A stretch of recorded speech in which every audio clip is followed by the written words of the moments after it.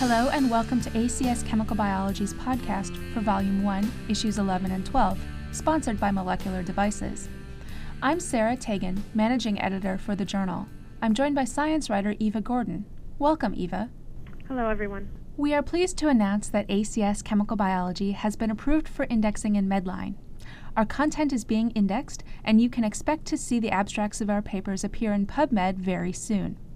Availability in PubMed, ISI Web of Science, and Chemical Abstracts databases, as well as crawling by Google, ensures that the journal's content and your research is readily accessible to biologists and chemists worldwide. In this podcast, we feature articles from the labs of Mike Burkart, Mary Kay Pflum, Eddy Pflum, Eddy Arnold, Lianhong Sun, Peter Beal, Kay von Schilkat, and David Sherman. We'll be speaking with Mike Burkart, Mary Kay Pflum, Eddy Arnold, and David Sherman later in the podcast, but first we want to highlight some interesting content you'll find only on our website. I'm delighted to welcome back Rebecca Heald, our featured expert. Dr. Heald has been answering reader-submitted questions on mitosis and spindle assembly since October. She's a professor of cell and developmental biology at the University of California at Berkeley and studies the molecular components that contribute to mitosis. What other sorts of tools do you foresee needing to be able to better understand mitosis? Well, it would be really useful to have more small molecule inhibitors, chemical compounds that act really specifically. And there's a couple ways of generating these compounds. First, you can screen for inhibitors of spindle assembly. You can start with a library of compounds and then find a compound that gives you an interesting effect on spindle assembly. And the cool thing about this is that you can then sort of try to find the molecular target of this compound by doing some biochemistry with the extract. You can take that compound, couple it to a matrix, add the extract, and see what proteins bind from the extract to try to figure out what the target could be. It would be great to have more specific inhibitors that we could add because it's not always easy to inhibit a protein if you want to study its role in chromosome segregation, but it also functions during spindle assembly. If you deplete it, you can't detect any anaphase role because you don't get a spindle in the first place. But if you can add something right at anaphase onset, you can study how it's functioning at that phase of the cell cycle. Thank you for answering our questions, Rebecca. I know that all of our readers have really appreciated your thoughtful answers. Thank you very much. This month's ChemBio Glossary keyword is snare protein, which was a keyword in a review by Dickerson and Janda. Snare protein is an acronym for soluble N-ethylmaleimide sensitive factor attachment receptor. These proteins make up a large superfamily whose primary function is to mediate vesicle fusion in mammalian and yeast cells.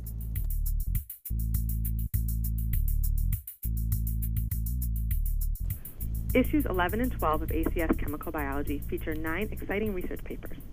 To learn more about the junior authors of these papers, please see the Introducing Our Authors feature in print and on the web. This new section of the journal helps us reach out to people who work in the labs and perform the majority of the experiments and put a face with a name. In these 2 issues, we meet 12 young scientists. Read our new section and get a younger chemical biologist perspective on their research.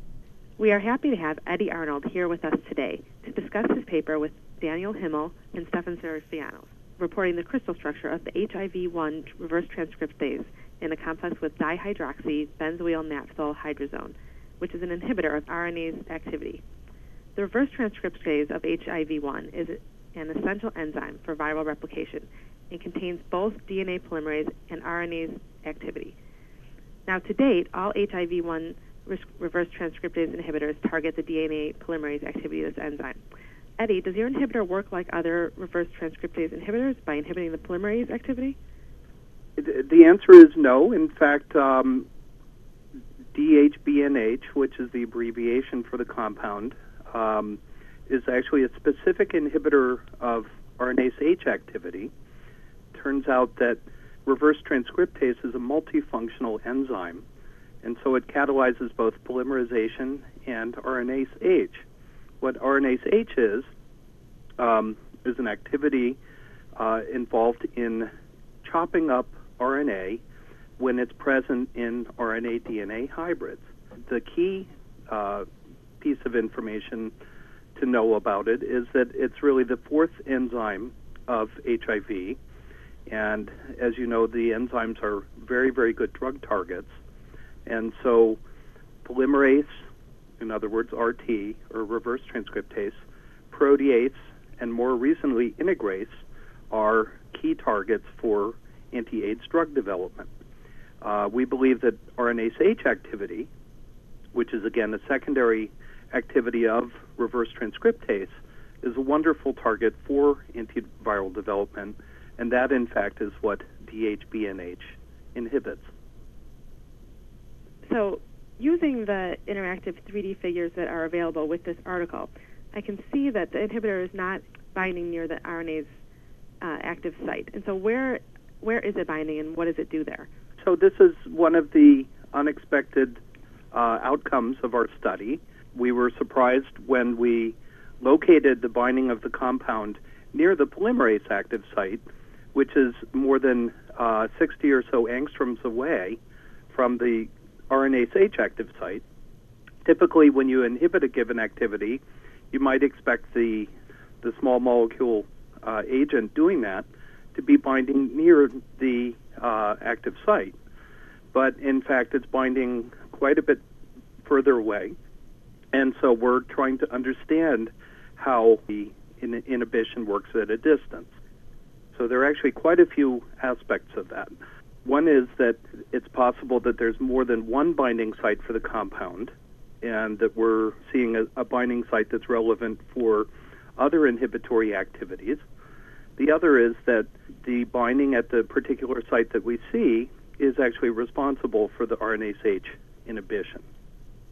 But this is what we're trying to clarify further. In any case, the binding at the site is particularly valuable, we think, because, in fact, this is a new target for antiviral development. Reverse transcriptase inhibitors are among the most important drugs used for treating AIDS. Virtually every combination of drugs that's used for treating HIV infection includes reverse transcriptase inhibitors. So we feel that compounds that target the binding site that we've discovered through this work, whether or not they inhibit polymerase or RNase H activity, will turn out to be very valuable.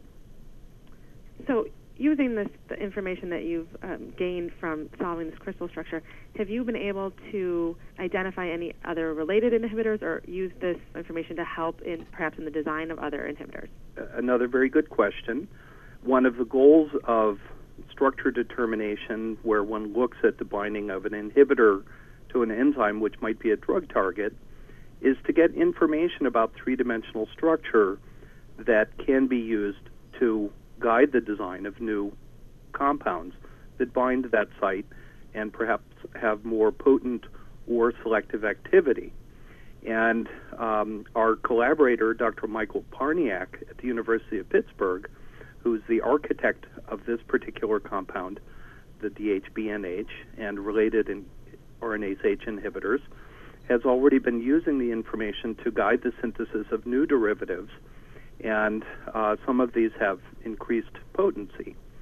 So the answer is yes, the information is already being used to guide novel design. I do want to comment on another very important implication of this type of work, which is that the real challenge in developing drugs for treating HIV infection and for the development of anti-AIDS therapeutics is to find compounds that work well in the context of drug resistance. All of the available compounds, when used broadly, lead to the selection of drug-resistant variants of the virus. One of the extraordinarily important implications of new classes of inhibitors, particularly that work against a different target, is that they work against existing drug-resistant variants. So especially important to keep in mind is that when you have infectious disease agents such as HIV, you're actually dealing with a moving target, and you have to take that into account or one will fail badly. Well, Eddy, thank you so much for joining us today. Absolutely. Thank you very much for your interest in this. We're happy to have David Sherman here today to talk about his paper that he co-authored with Nathan McGarvey and Zach Beck. that describes the characterization of the biosynthetic pathway for cryptophycins, a class of natural products from the blue-green algae that often have potent anti-cancer properties. David, what did you learn about this biosynthetic pathway?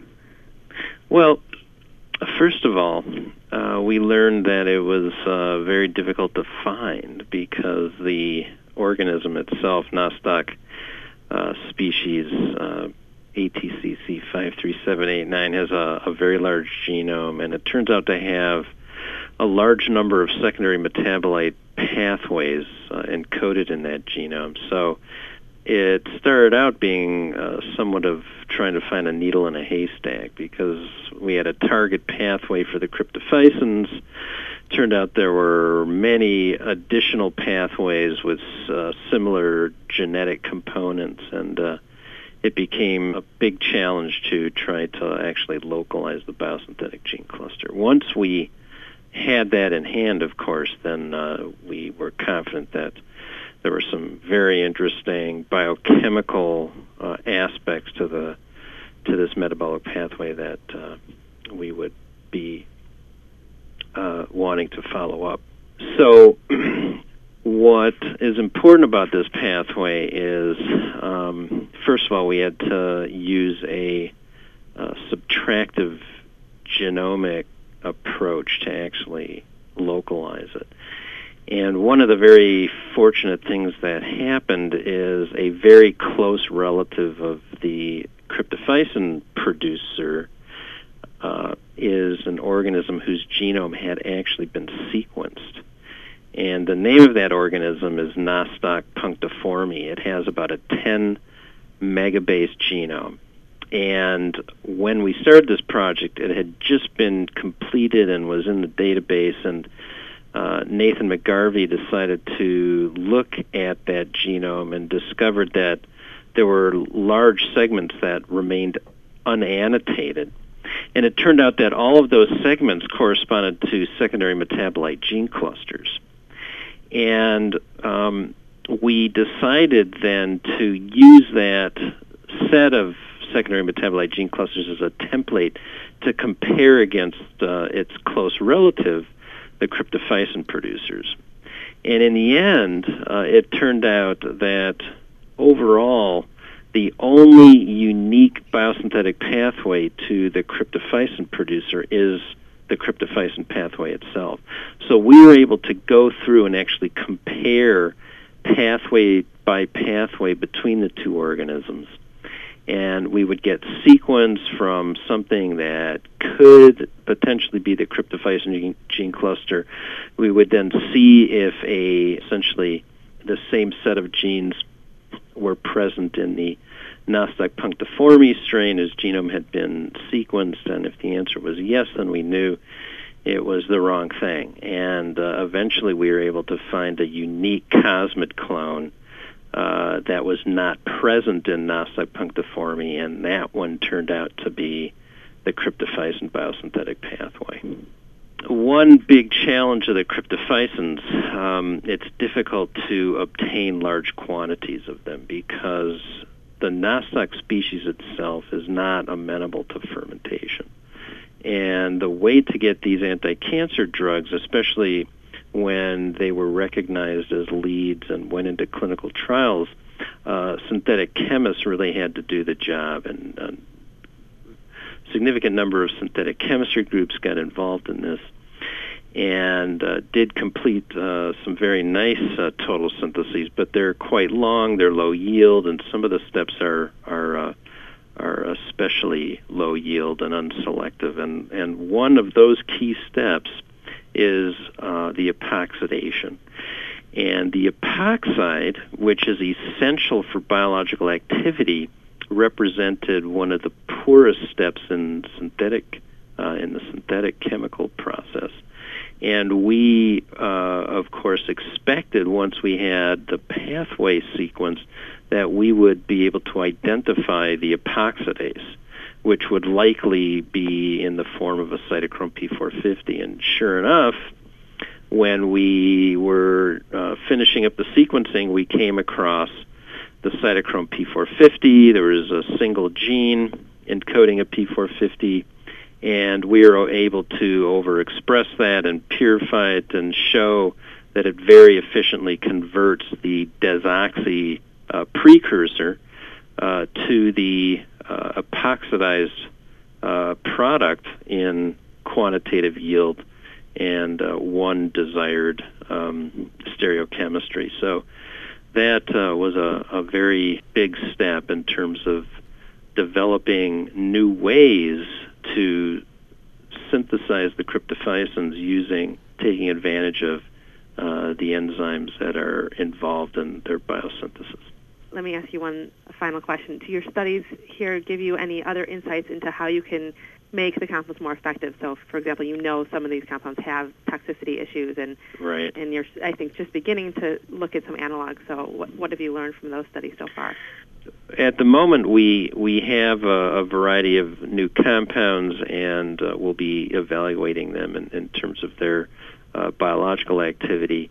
It takes a significant amount of work to actually evaluate them in terms of toxicity, but we certainly will have access to many new compounds. A lot more is understood now about how to improve the solubility of these compounds by making glycinate esters, and much of the progress that now needs to be made can be made with access to larger quantities of these compounds that we believe we can make available through chemoenzymatic synthesis. So it's a little too early to tell which of these analogs will be the best, but there is going to be certainly a very large number to test, and we're confident that we'll be able to find at least one, if not more, that show great promise. Well, that's great. You definitely have come a long way in being able to do that. So thanks so much for joining us, David. Okay, thank you. Okay. In a paper by Manglika Warthaka and Mary Kay Pflum, the authors devised a new way to search for phosphorylated proteins. Reversible phosphorylation of proteins is a key mechanism by which signaling networks that control a host of cellular processes are regulated. In fact, deregulated phosphorylation of proteins can lead to a number of diseases, including many types of cancer. So understanding cellular phosphorylation could lead to new treatments for many illnesses. And now we have Mary Kay Pflum on the line with us to answer some of our questions. Hi, Mary Kay. Hi. So, Mary Kay, how are phosphorylated substances currently identified in cells? Sure. So there are a number of ways that scientists generally characterize these phosphopeptides or phosphoproteins. Mass spec analysis is really powerful because it's very sensitive, and in addition to that, you are able to pretty easily discriminate a phosphoprotein from an unphosphorylated protein simply by looking at the difference in the mass of your proteins. Of course, a phosphoprotein being heavier than the unphosphorylated protein. But the challenges associated with mass spec are pretty challenging. One of them is that you get usually a sea of unphosphorylated proteins when you're really trying to look at the phosphorylated proteins. So you're really looking for sort of a needle in a haystack. And this issue is further complicated by the fact that you get what's called ion suppression with the mass spec. Several methods have been developed to allow for you to selectively enrich in a phosphorylated peptides. That way, you can imagine you'd simplify your mass spec analysis and you'd have a more efficient technique. So a few ways have been developed to do this enrichment. One is to use antibodies. And so as an alternative, a method that allows for you to look at all phosphopeptides is the use of immobilized metal affinity chromatography, also known as IMAC. And in this technique, you use a metal to non-covalently interact with your phosphopeptides, and that allows for you to enrich in them. The issue with IMAC is that it's not selective. It tends to pull out unphosphorylated peptides in addition to your phosphopeptides. So what would be better is if you could create a new chemistry, a new method that would allow for you to more selectively enrich for your phosphoproteins and not your unphosphorylated proteins. And so covalent chemistries have been developed. And really our chemistry that we discuss in the paper is one of these, where we have a covalent tether to a phosphopeptide that allows for a selective enrichment. That sounds great. It sounds like a really nice chemical biology approach. So can you describe in a little more detail how your new method works? We were very much inspired by previous covalent chemistry that have been reported in the literature, and there aren't that many techniques. There's maybe a handful of ways to do this covalent modification. And but we were looking when we started this project, we were really looking for a method that would allow for us to overcome some of the limitations of the previous chemistries. That is, we were hoping to find a chemistry that would allow for us to look at all phosphopeptides, phosphothreonine, phosphoserine, and phosphotyrosine-containing peptides, which has been sort of the limitation with the other chemistries. And so what we did is we actually went back to the literature.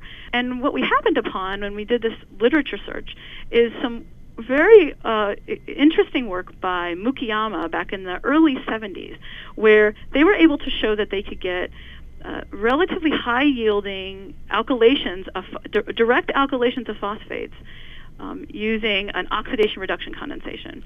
And so we thought that, and in addition to that, Mukiyama also showed that this oxidation reduction condensation was compatible with peptides. So we kind of put two and two together, and we thought, all right, the chemistry is compatible with peptides. It allows for you to modify phosphates. Let's see if we can use this chemistry to directly covalently modify phosphopeptides so that we could ultimately use it for enrichment.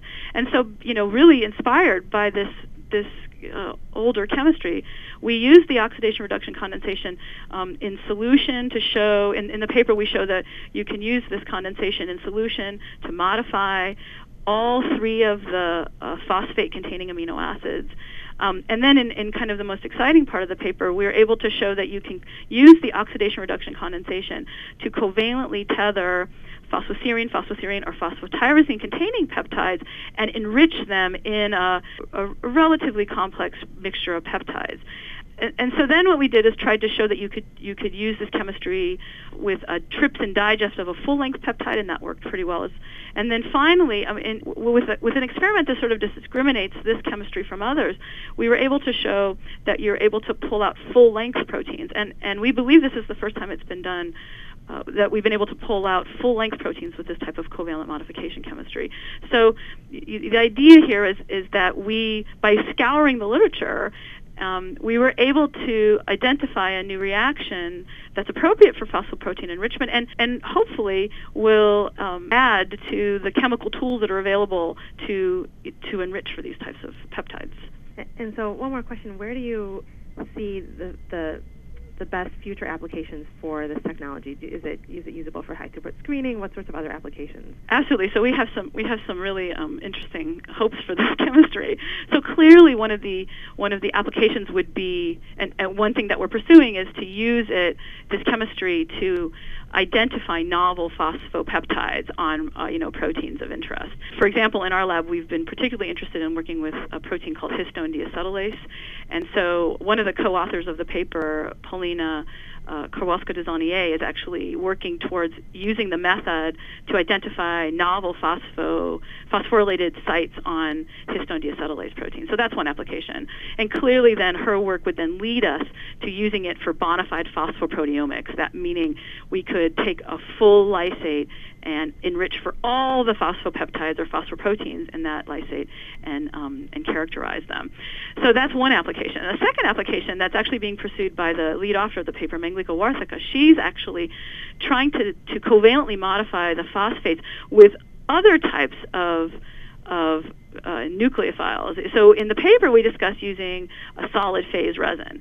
She's actually trying to now attach other types of functional groups to the phosphate. For example, you'd imagine you could put a fluorophore onto the phosphate and allow for us to directly visualize the phosphopeptide. You might be able to install an azide containing moiety, so you could do click chemistry, which is a really exciting new technique in chemical biology. So, we feel like this chemistry is not only appropriate for phosphopeptide enrichment, which we've been discussing, but also has the potential to lead to new kind of unprecedented chemical techniques to understand and characterize the phosphoproteome. Well, that sounds great. Thanks so much, Mary Kay. We really look forward to seeing where this chemistry takes us. Thanks so much. It was fun. Okay. Andrew Worthington and Mike Burkart generated tools that will aid in the study of a number of biological metabolites. These metabolites, including polyketides, fatty acids, and non-ribosomal proteins, can have important functions, such as antibiotic activity, that make them valuable.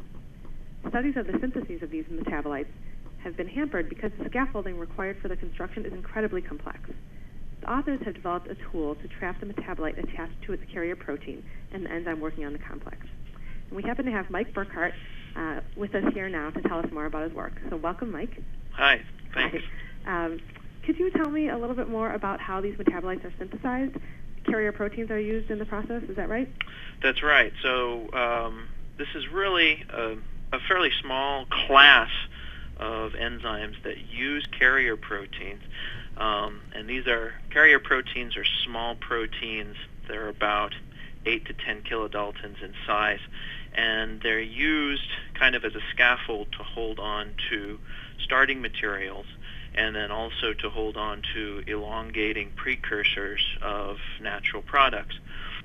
And it's really three classes of compounds that are made through these pathways, first being fatty acid biosynthesis, the second being polyketides, as you mentioned, and the third being non-ribosomal peptides. So it's kind of a unique group of biosynthetic proteins because unlike most other primary metabolism, in which you have small independent proteins that catalyze one step in a pathway, in these cases the substrates are covalently attached to the carrier protein. So you kind of have some complications in studying them, because not only are you concerned about substrate specificity for the transformations, but you also have a significant amount of protein-protein interaction going on.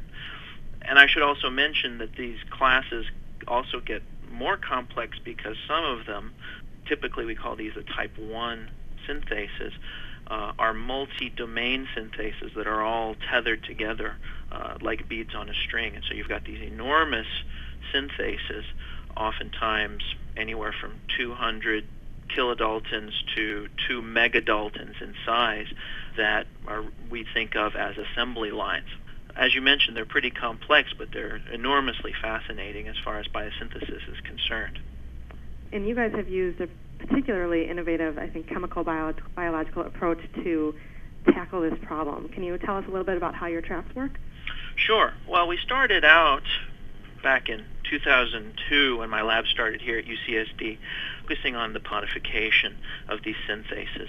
And what happens here is there is kind of a prosthetic arm that gets attached to the carrier protein domains, and this arm comes from coenzyme A. So this post-translational modification, there's an enzyme called the phosphopantothenial transferase, or a PPTase, that takes CoA and transfers a half of CoA, so basically a phosphate and then this pantothene arm, and attaches it to the carrier protein. And at the end of this phosphopantothene is a thiol terminus, and this is where all the substrates are attached via thioester linkages. So my lab really first started out trying to study the permissivity of these transferases to see if we could attach other things other than regular CoA and make non-hydrolyzable attachments, so to incorporate reporter molecules and covalently attach them to carrier proteins. We could attach fluorescent molecules and affinity probes, and basically showed that you could use this post-translational modification as a nice tool to transfer chemical entities onto these carrier proteins. And really what the work we did more recently was to basically take this basic approach and to make it a little bit more complicated. And that is to not just attach a simple reporter or fluorescent molecule to the end, but actually to attach some type of reactive substrate.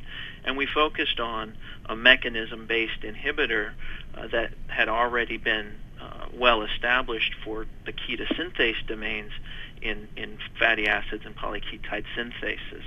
So this really stemmed from a natural product called cerulinin, which is a metabolite from a filamentous fungi, and it's been well studied to inhibit and mechanistically inactivate both fatty acids and polyketides by attack of an active site cysteine on an epoxide, therefore inactivating the ketosynthase activity. So we started out by designing an epoxide into this pantethine arm, incorporating it into CoA, and then attaching it to carrier proteins, and then seeing once we had attached this mechanism-based inactivator to our carrier protein whether indeed we would get a cross-linking event between a carrier protein and a ketosynthase. We then went on and made that, rather than making just the epoxide, we made some other mechanism-based substrates that we deduced should react very well with an active site cysteine, that being chloroacrylates, both either the cis or the trans chloroacrylate attached to the end of pantethine. These types, both cis and trans chloroacrylates, have been shown to be effective inhibitors of cysteine proteases. So we figured that those would also work in this situation. What do you envision that these tools will help you, in terms of understanding how these metabolites are synthesized? The first thing, and maybe I should go on to describe an additional study that's in the paper, is that we said to ourselves, well, okay, we have this cross-linking event that's happening. Is this just a random event, or could we actually use this as a tool to try to understand protein-protein interactions in this system? So the way we tried to demonstrate that is we said, well, what if we picked carrier proteins from other natural product pathways? So we picked carrier proteins, just a small group of carrier proteins from other pathways. We picked a couple that were coming from type 2 polyketide synthases, so that those types of polyketide synthases are aromatic. They make aromatic molecules, for example, like tetracycline or doxorubicin. And then we picked another two that came out of non-ribosomal peptide systems, two that are responsible for making siderophores, one coming from enterobactin, and the other coming from vibriobactin biosynthesis. And the idea here is that it's been well established that those type 2 polyketide synthase carrier proteins will react with fatty acid synthases from prokaryotes, but the non-ribosomal peptide synthases do not. So we said, okay, if we can put on these mechanism-based inactivator onto all 4 of these carrier proteins, which one will actually react with our fatty acid ketosynthases? And as it turned out, only the polyketide types reacted, whereas the non-ribosomal peptide types did not react. So what this told us was that there's actually a significant amount of protein-protein interactions going on here that really dictate what protein pairs can react with each other to allow small molecule processing in these modular systems. So then the idea is that we can use these tools down the line to try to really understand how residue interactions between the carrier protein and the partner proteins really kind of aid in the specificity of this type of reactivity. And it's going to tell us a lot of information on not only how these native systems work, but will also kind of guide us in the future as people try to engineer these systems and try to make new molecules. What can be learned from these tools will tell us how to engineer things in the future. So I think in the short term, we can really learn a lot about how these systems work. The other thing that I'd like to mention is that there's been a lot of interest recently in trying to study these large synthases structurally. So, for instance, there have been some really beautiful papers that came out recently in Science by the BAN group from Switzerland, in which they showed the architecture of both the fungal and mammalian fatty acid synthases. The crystal structures were resolved to a 5 angstrom resolution, so you could really see how the architecture looks. But what's interesting is that both the carrier protein domain and the thioesterase domain in these synthases were completely unresolved. And because they're such dynamic structures, there was no way to actually obtain the structural information for those domains on these proteins. Our tools should be able to actually link those things up and tie them down such that we could maybe use these to get more rigid protein complexes and therefore do some sophisticated structural work and understand how these systems look in the crystal structures. So we actually have some collaborations ongoing to try to tie these carrier proteins down and see how they look as they go through their transformations. Well, that's great. It's a really nice demonstration of how these small molecule tools can help not only understanding the biosynthesis of these metabolites, but also with structural characterization. Thanks so much, Mike. We look forward to seeing more of your work in the future. Great. Thank you very much. In a paper by Simon, Feldman, and Chokat, the authors show that a highly conserved DNA-protein interface can be re-engineered. They use novel nucleosides and phage display technology to re-engineer the recognition surface between the DNA-binding homeodomain and its nucleotide recognition motif. Chokat and colleagues exploited the hydrophobic contact between an isoleucine in the homeodomain and the C5-methyl group of a thymidine in the DNA. Thymidine analogs were synthesized and incorporated into the DNA recognition sequence. Phage display identified mutant homeodomains that were able to bind to the modified DNA. Closer examination of one mutant showed that it behaved similarly to wild-type homeodomains. It's quite striking that such a highly conserved interaction interface can be so substantially redesigned and yet retain its structure and function. This reagent is another important tool that scientists can harness to understand how a protein functions within a cellular environment. Daniel Sayat and Lian Hong Sun describe the evolution of a highly sensitive positive feedback loop in bacteria. Positive feedback loops, or PFLs, are attractive tools for regulating gene expression and have many potential applications. These artificial genetic circuits require a tightly regulated, inducible, and non-toxic system. The authors used the LuxR transcriptional activator to regulate transcription from the P-LuxI DNA element. This quorum-sensing machinery responds to changes in concentrations of 3-oxo-hexanoyl homoserine lactone, or OHHL. Under wild-type conditions, it takes about 6 molecules per bacterium for the system to be activated. Here, using an error-prone PCR method to select for better activator proteins, the authors were able to increase the sensitivity by about twofold, so that only 3 molecules of OHHL per cell were required for activation of transcription. Genetic circuit engineering is a relatively new field that may help us engineer better industrial fermentation systems, as well as to begin to understand the complexity of signals through which many cells interact. In a paper by Roosevelt, Waskolsky, and colleagues, the authors report and evaluate new small molecule inhibitors of P10. P10, or phosphatase intensin homolog deleted on chromosome 10, is a lipid phosphatase that has many important functions within the cell, including the regulation of insulin signaling. Because inhibition of P10 activity increases glucose uptake, this enzyme is an attractive target in diabetes therapy. Using the known structure of the P10 active site and the knowledge that vanadate compounds can inhibit phosphatase activity, the authors developed several new vanadate-based inhibitors. They found that the 3-hydroxypicolinate vanadium-4 complex, VOOH-PIC, was the most potent and specific P10 inhibitor. Cells treated with VOOH-PIC responded as expected. New inhibitors of this type give scientists additional tools for studying cell signaling pathways, which will lead to better understanding of diseases like diabetes, many types of cancer, and many developmental problems. In a paper by Hung, Plo, and colleagues, the authors developed a new activity-based probe for the cysteine protease cathepsin B. Activity-based probes, which are small molecule enzyme inhibitors containing tags that enable visualization of affected proteins, are powerful tools for investigating enzyme activity. However, the presence of the tags can alter inhibitor activity or preclude entry into cells.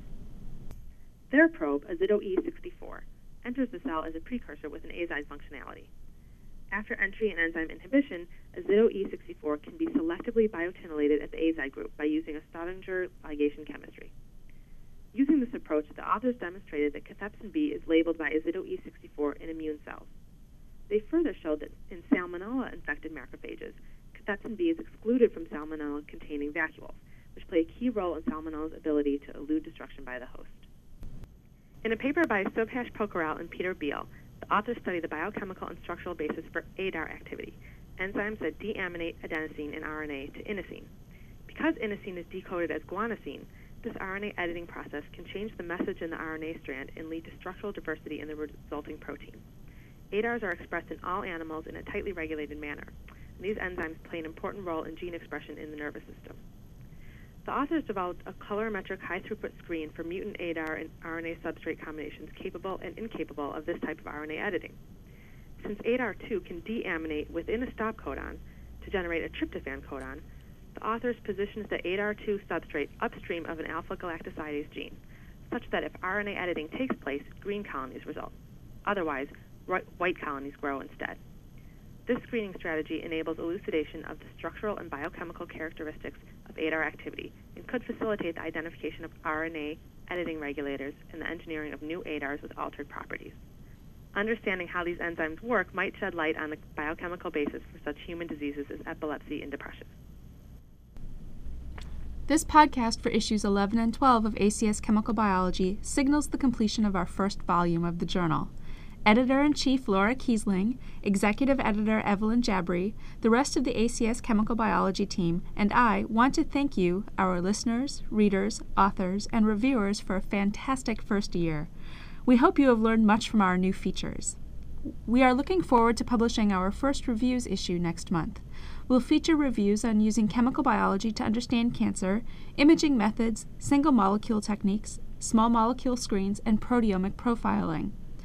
As the first issue of Volume 2, this collection will be freely available online to all. It's a resource you won't want to miss. This podcast is sponsored by Molecular Devices Corporation, providing devices for cell imaging, lipids handling, and electrophysiology. On the web at www.moleculardevices.com. Thanks to all of you for listening. Join us next month for more ACS Chemical Biology highlights and interviews with our authors. To learn more about our journal, please visit www.acschemicalbiology.org.